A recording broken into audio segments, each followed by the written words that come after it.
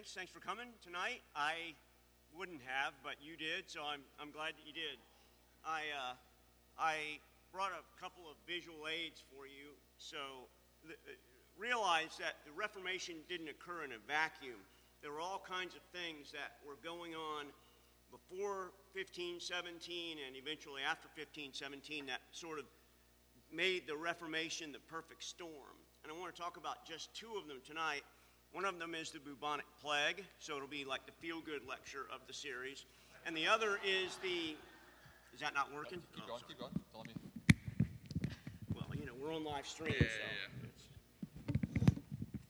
I can just do this.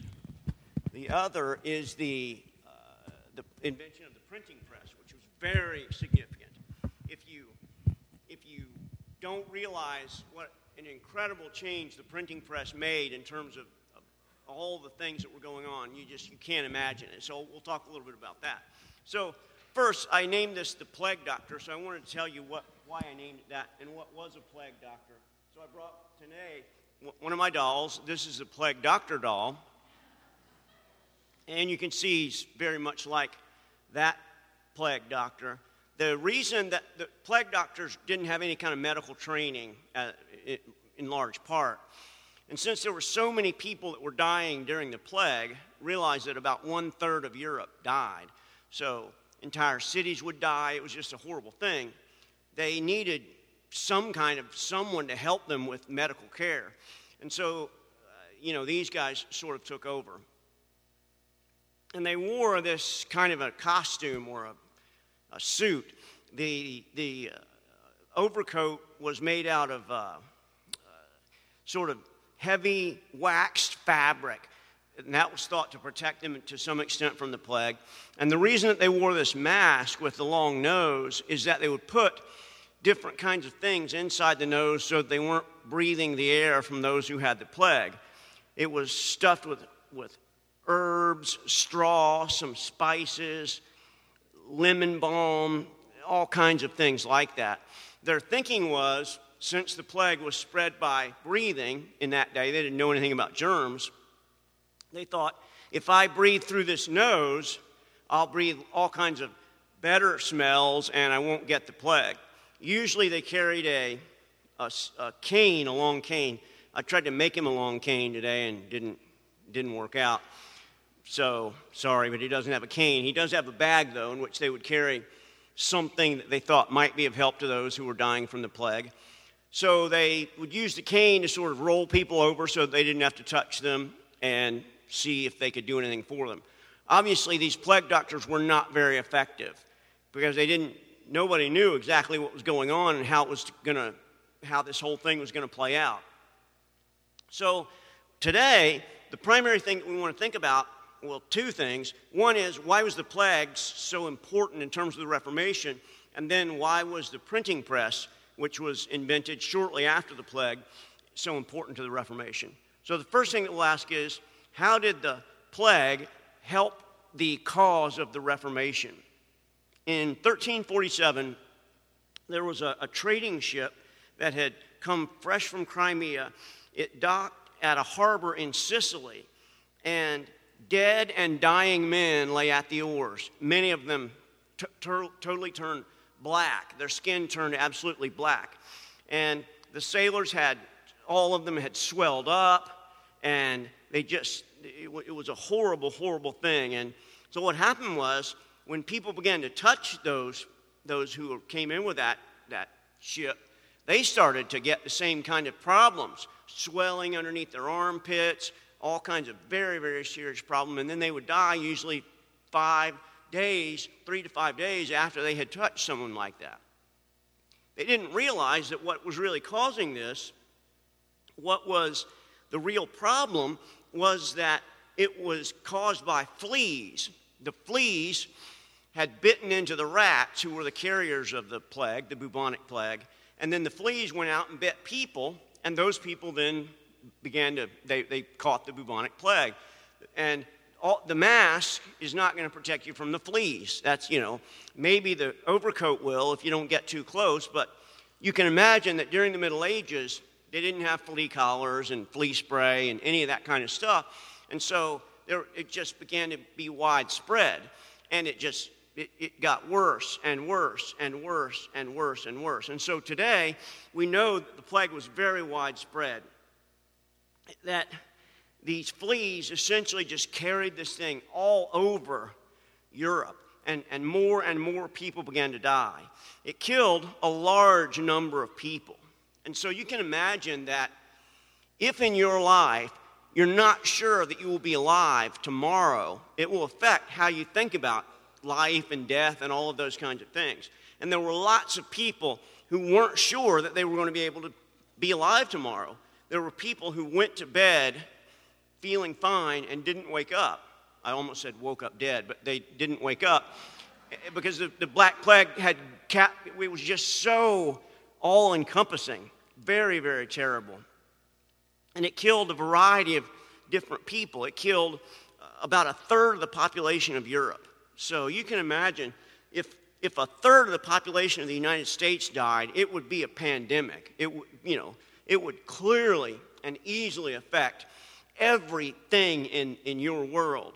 But not only did a lot of people die, it also led to the death of many of the priests. Now realize that at this point in Europe, there's only the church. There's no Lutheran church, there's no Baptist church, there's no Presbyterian church, there's just the church. What we today would call the Roman Catholic Church was what existed in Europe. Now, there were other churches, the Eastern Orthodox being the primary one, but in large part, particularly in Europe, that was the only church that existed. So when we think about the Reformation, it's not that Martin Luther is trying to overthrow the Catholic Church. He's trying to help it to get back to the place where it needs to be. One of the problems was that many of these priests died, and because there were so many priests who died, the Roman Catholic Church felt the necessity to put other priests in their place, and many of them were untrained. They didn't know how to read. They had never studied theology. They had never really studied the Scripture, and as a result, they were of no value really as a priest. And as a result of this, they began telling people all kinds of things about the plague and about a variety of things like that. And so the plague had a variety of different kinds of explanations, and some of those I think will be interesting to you. Now, this is going on about 100 years before the birth of Martin Luther. So it's weaving its way into the fabric. And there were a variety of different ideas about why the plague was happening, because they didn't know that fleas were carrying the disease. And so the variety of different ideas, you can see here, the 3 years that it was at its worst was 1347 to 1350. 25 million people died. So it was just this incredible time of the Black Death, as it was called. And there were a variety of people who were blamed for this Black Death. One of the people were Jews. Jews were heavily discriminated against, and you can see this in some of the more unfortunate writings of Martin Luther. But Martin Luther is not the only person or the first person to discriminate against Jews. Pope Clement IV argued that the priests should take in Jews and protect them. But many members of the Catholic Church, Roman Catholic Church at the time, they didn't want to protect Jews. And so they were accused of poisoning the wells, and that's the reason that so many people were dying, or using magic to cause people to die, all kinds of horrid things like that. And it's the kind of thing that you see whenever there's a horrible pandemic like that. People look for some sort of a scapegoat. And in those days, the scapegoats were the Jews. And so many of them were brought and a sword put to their throat, and either they would convert to Christianity or they would be killed. So it was a bad time in the church's history. There's no question about that. But others thought that the plague was God's anger at overpopulation. And so they thought, this overpopulation that we brought into Europe has made God angry, and as a result of that, he's killing off 1/3 of us.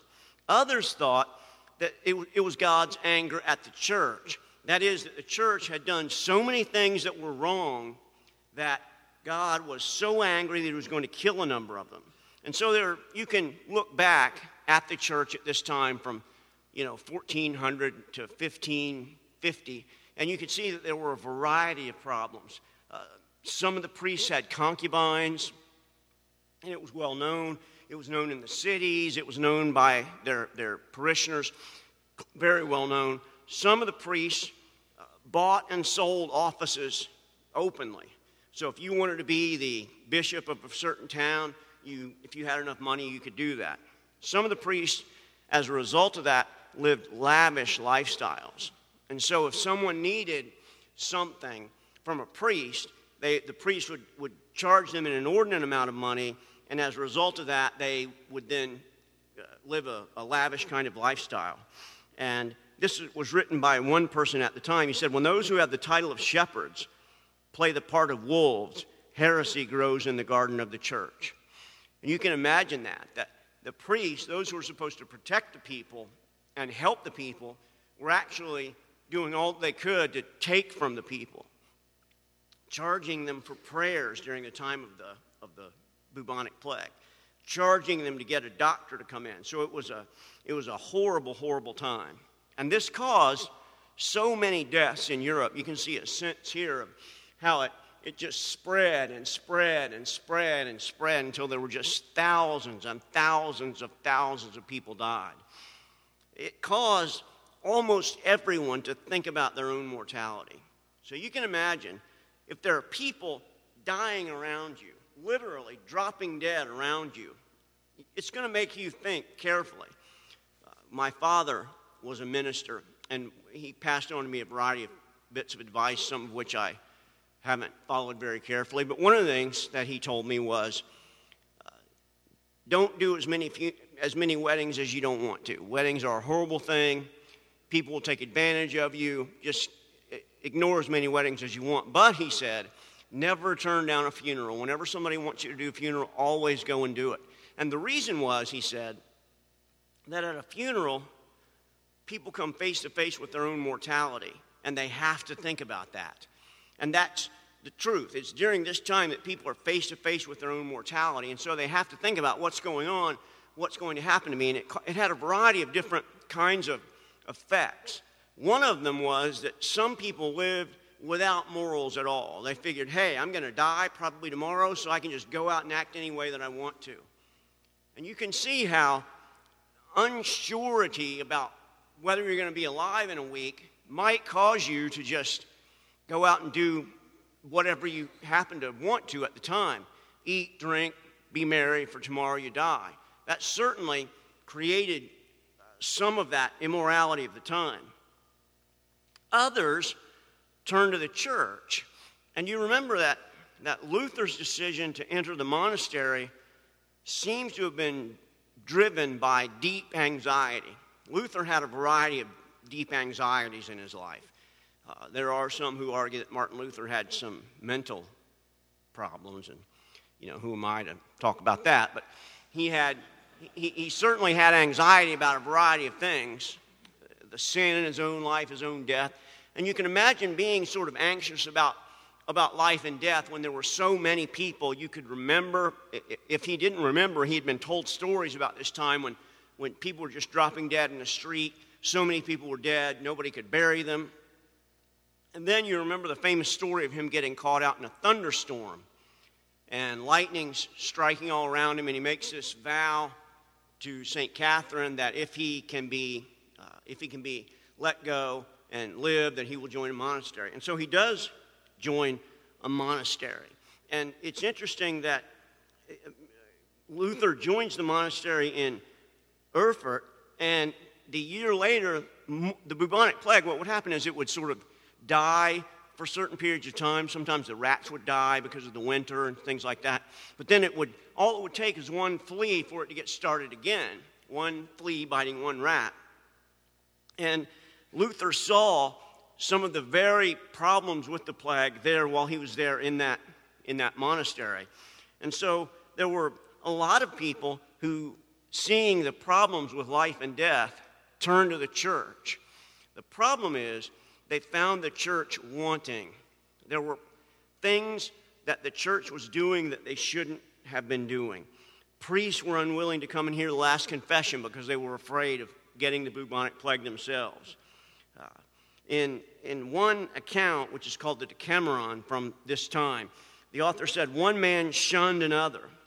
Kinsfolk held aloft. Brother was forsaken by brother. Oftentimes husband by wife. Nay, what is more and scarcely to be believed, fathers and mothers were found to abandon their own children to their fate, untended, unvisited, as if they had been strangers. So it was a terrible time, and people were, you can imagine, mothers and fathers seeing that one of their children had somehow come in contact with the plague. They just left them there. And it was a very bad time. You can see some woodcuts from the time that sort of show you the plague, which is characterized by the skeleton or death, coming upon people. Here you'll see the king. So the point of this woodcut, that even if you were rich, you could still be attacked by the plague. That it was no respecter of persons. Regardless of who you were or how much money you had or whatever you did, the plague could still come and get you. So it could get a king, it could get a ordinary worker. Here you'll see a worker at the docks being attacked by maybe a different skeleton or the same one, we don't know. But he's being attacked by this personification of the plague. No one could imagine what was going on at the time. And I should mention just quickly that there were members of the church and there were Christians who took care of the sick. There were nuns who, at risk to their own lives, often cared for other people. So I don't want you to think that everyone who was a member of the Catholic Church was degenerate and didn't care about the sick. That's too broad a brush. I don't want you to think that all priests were sort of hellacious people who didn't care about the sick. The problem is this: those good priests who really cared about the people are the ones who would go into the villages and get with the people and pray for them, and then they'd die from the plague. The ones who didn't care about the people, who wouldn't go there and pray for them, they lived. And so they began to exert more sort of influence, the wicked ones. And so all of that life and death and thousands of people dying sort of caused everyone to think, I have got to think more carefully about eternity. I've got to think more carefully about what it means to die and be brought back to life. I've got to think about what it means to be a Christian, whether that is anything, whether the church really has any truth. I've got to think through all of that. So the plague was a very, very significant part of leading up to the Reformation. But it wasn't the most significant part. It was not anywhere near as significant as the second thing that we want to talk about tonight, and that is the invention of the printing press. So I didn't just bring my doll with me. I also brought something else. This is a page from a 1611 printing of the King James Version. So if you want to look at this, there you go. It's I say that because I don't want you to think I'm going to hang around all night and let you guys read it. It belongs to the seminary, so I would leave it here and trust you, but it's not mine. And we have, this is printed in 1611. We also have, upstairs, I didn't bring it down, a 1600s printing of Calvin's Institutes. And we don't just have one page. This is just one page. So it's back in the back, you can see the back of the page. This is from 1 Corinthians. And you can read this. It's very difficult to read. The letters are a little different. Even though it's in English, some of the letters are different, and it's hard to tell exactly what's going on sometimes. But you can take a look at it. It's certified by this guy who probably doesn't know anything, but just sold this to somebody, and they gave it to the seminary. But it's a very early piece of printing. So if you want to look at it, I'll leave it up here. It's in English, so you should be able to read it without any problem. So let's think about then this second idea, and that is the invention of the printing press. There have been three great changes in the world of books, in the history of the world. And I think it's really significant that we think about these three. The first one is the change from a scroll to a codex. So realize that up until a little while before the New Testament was really put out, Virtually every book that existed in the form of a scroll. So when you read, for example, the book of Revelation, in chapter 5, you'll read about there was no one who was able to open up the scroll. When you read about Isaiah and Jeremiah and the books that they were written, they will be called a scroll. At some point, some particularly brilliant person thought, the scroll is not the best way to read things. How about if we cut those pages and glued them together on one side? So somebody thought to make this. Now, it seems to us like this is the most obvious thing in the world. Like, who wouldn't think that that's the way to put a book together? But somebody had to think about it. It didn't always exist. And so this change from the scroll to the codex, this was a book, a codex, that was a huge change because all of a sudden you could only have basically one book on a scroll. So that's why, for example, Luke and Acts are split apart because they wouldn't fit on a scroll together. But somebody thought, maybe if we do it this way, we can put several books together. We can put all of Paul's epistles together so that people can read them. Or we can put all the Gospels together so that we can read them. So even though this seems to us today like the most obvious thing in the world that anyone could think of this, it wasn't always so. The most brilliant ideas are obvious once you see them. You think, man, I should have thought of that. And I'm sure there were other people who thought, I should have thought of putting together a book that way, but nobody did until it finally happened. So this change from scroll to codex, which happened about the 1st century A.D., maybe a little before then, and some have argued that it was the Christian church who really popularized the form of the codex so that you could get more than one book together. That's the first change. The second change is a change from handwritten to printed. So realize that up until the printing press, if you wanted to get a book, by and large, you had to hire somebody who had a copy of that book or could obtain a copy of that book, and they had to handwrite it out. So up until the invention of the printing press, virtually every book of the Bible was contained in a handwritten codex or a scroll. So there are about 6,000 copies of the New Testament or part of the New Testament that are in existence today. I'll be going, not all of them have been carefully photographed, so I'll be going, some of you know, I'll be going to Greece in June to help prepare some manuscripts for photography, and I'll bring back pictures and stuff to show you. I'm terribly excited about that. It's just like the most incredible thing in the world. I can't think of anything that I would put on my bucket list than to go to Greece and go to a monastery and look at manuscripts. It's the most exciting thing for me. What?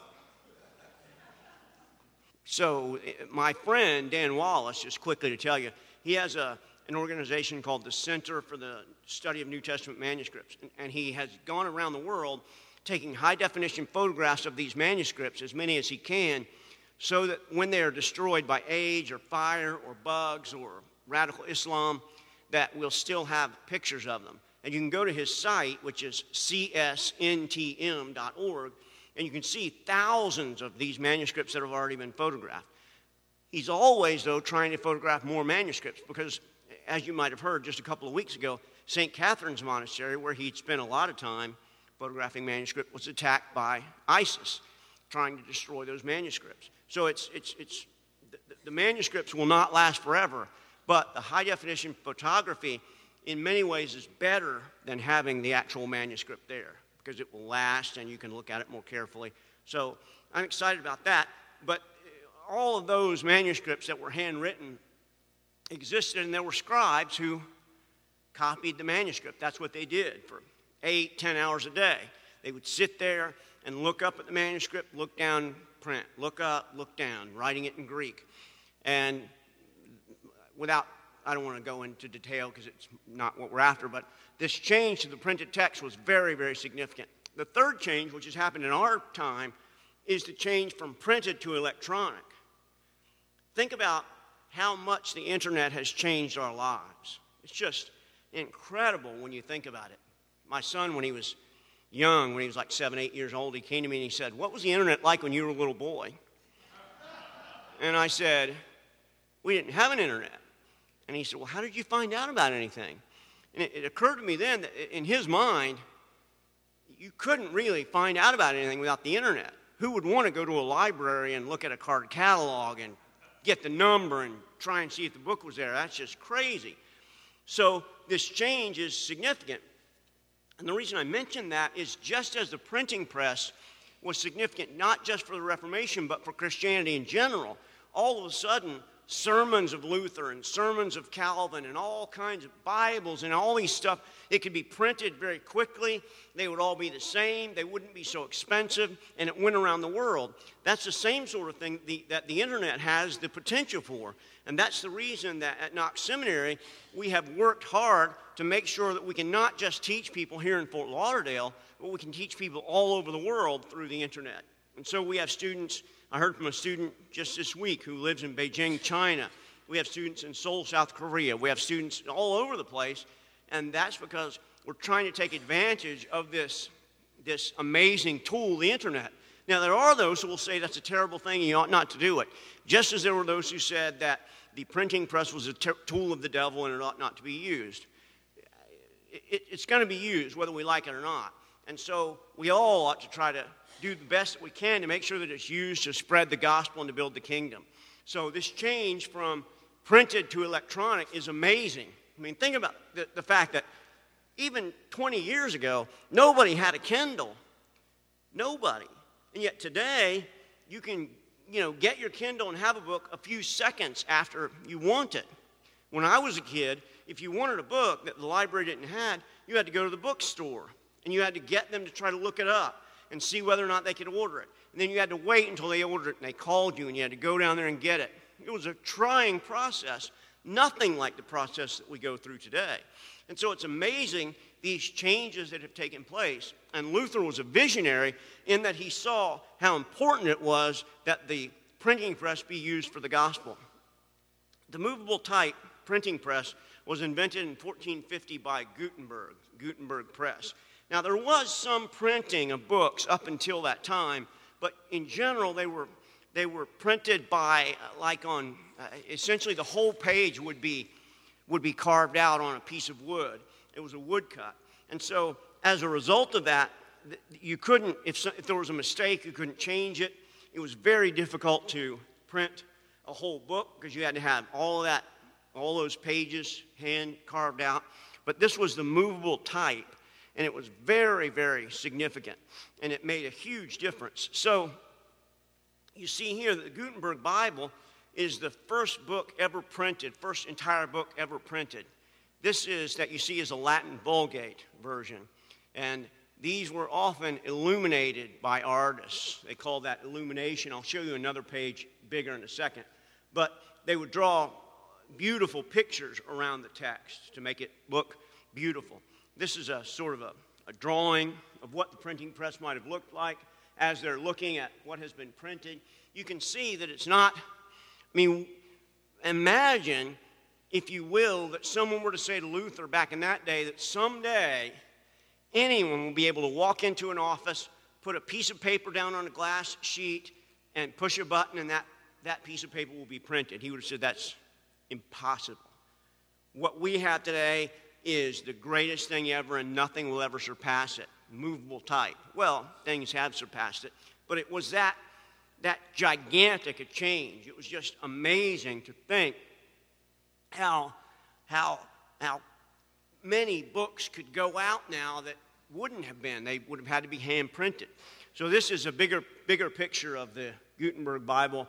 You can see they would draw a variety of things around there. There's a monkey down in the right-hand corner. That's my favorite. There are a lot of monkeys in the Gutenberg Bible for some reason. So I'm pretty sure they're Christian monkeys, and I hope to get one someday, but haven't been able to yet. But it was just this attempt to show that these books were really, really valuable, and that they were not less valuable than those that had been written by hand, even though they were cheaper. And so the printing press allowed a variety of things to be printed quickly and to go out very, very fast. One of them was the sermons of Luther and Calvin and Zwingli and others. Realized that there was no copyright at the time. You didn't need copyright when people were handwriting these things. I mean, what are you going to do? It just, the books were way too expensive to even think about the author actually making any money. And even when the printing press first came out, authors in general didn't take money for their books. They just didn't do it.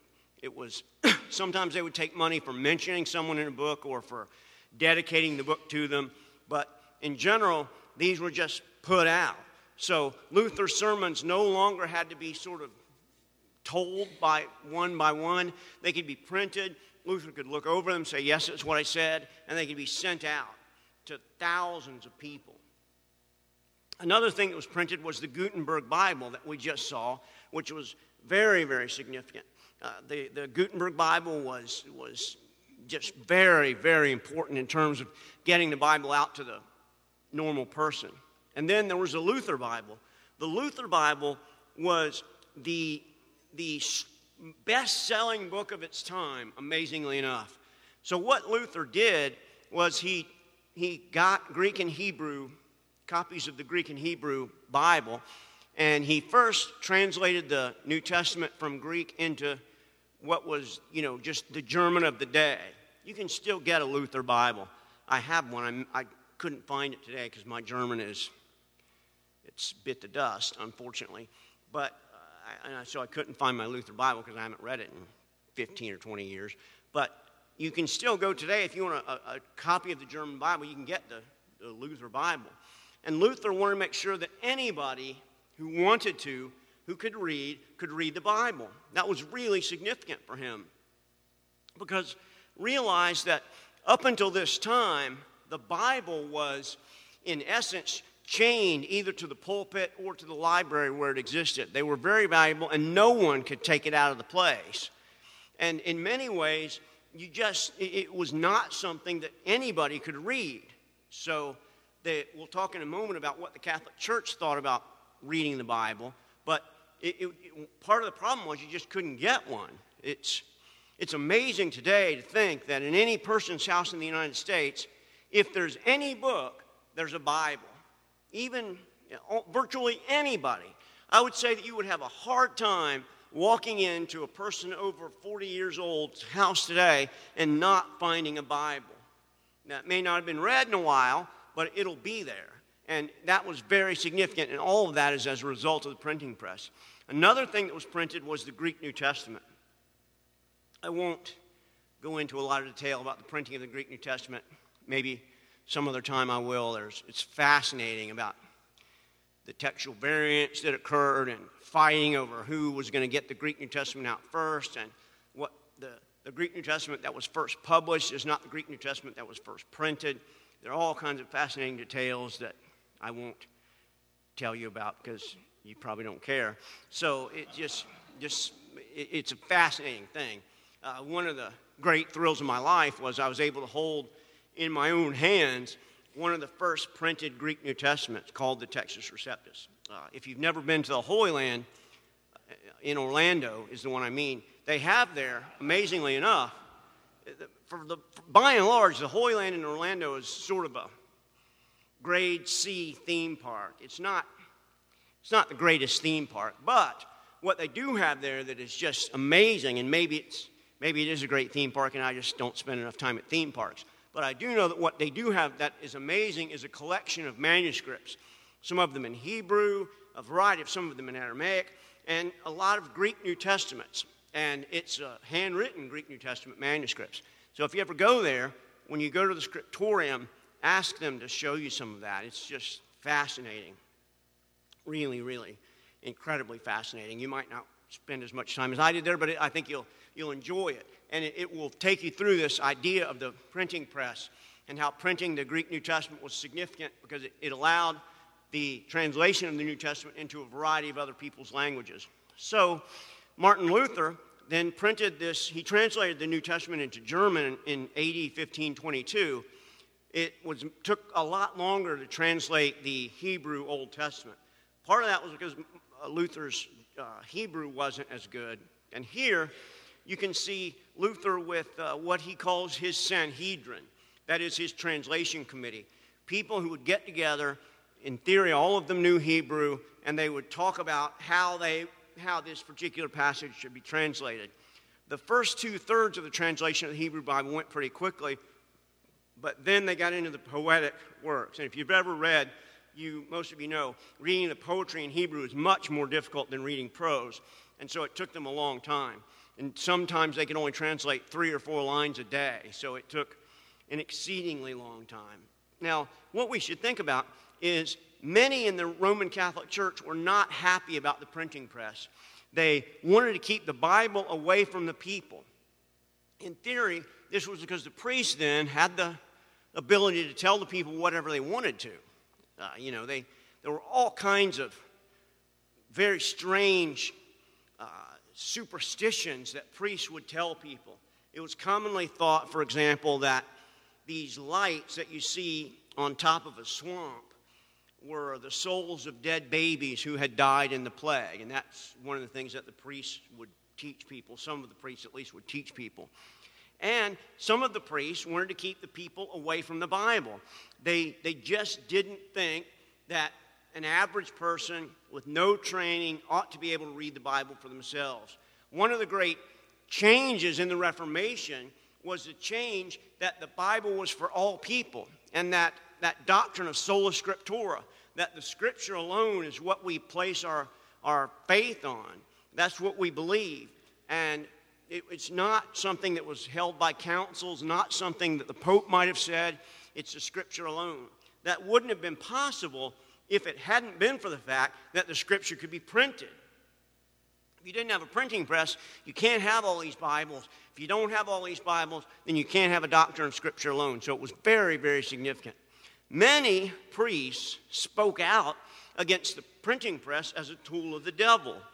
They said this is giving people all kinds of crazy ideas because they can read the Bible for themselves now, and now they're thinking that they have the right to interpret the text. They have the right to interpret the Scripture.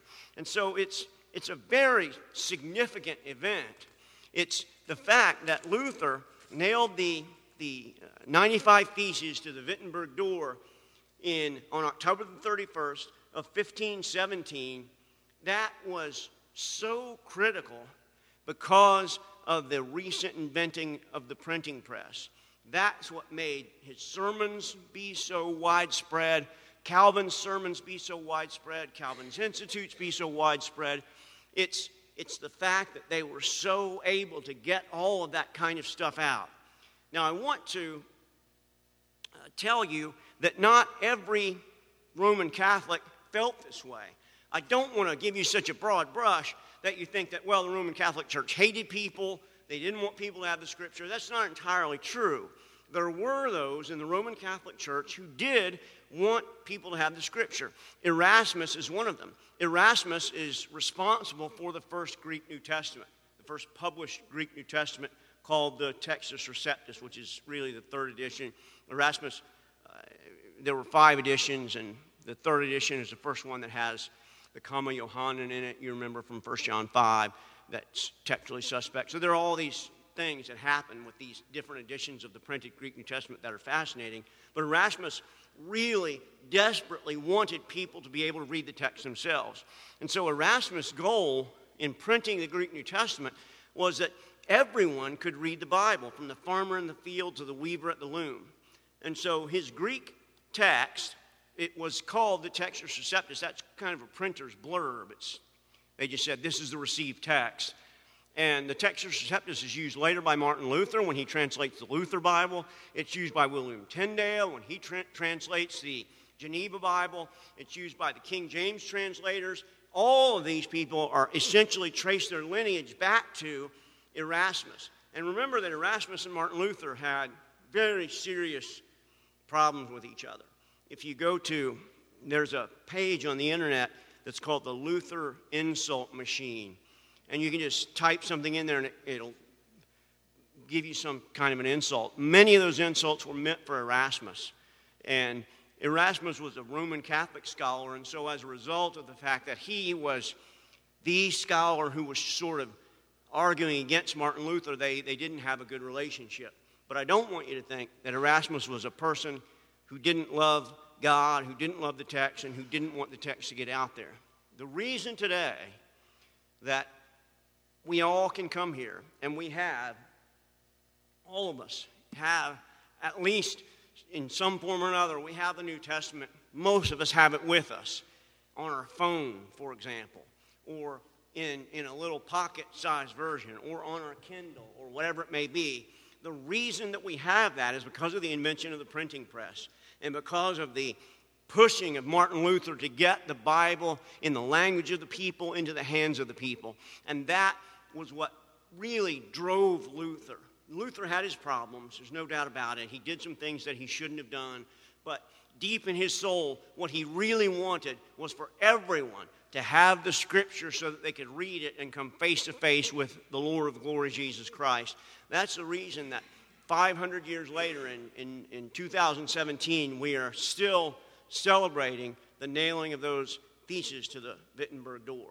And so I'll leave you with one final quote from Martin Luther before we take some questions. This is from Luther. This is the whole quotation. He said, "There's nothing more dangerous than to be weary of the word. He, therefore, that is so cold that he thinks himself to know enough and begins little by little to loathe the word, that man has lost Christ and the gospel. And that which he thinks himself to know, he attains only by bare speculation." So, if you remember nothing else tonight, remember that there is nothing more dangerous than to be weary of the Word of God, which all of us have today, and it's an amazing thing. So I hope that tonight you can walk out and you can say, I know a little bit about how the bubonic plague affected the Reformation. I know more about how the printing press affected the Reformation and how important both those things were to what we trace our heritage back. Thanks.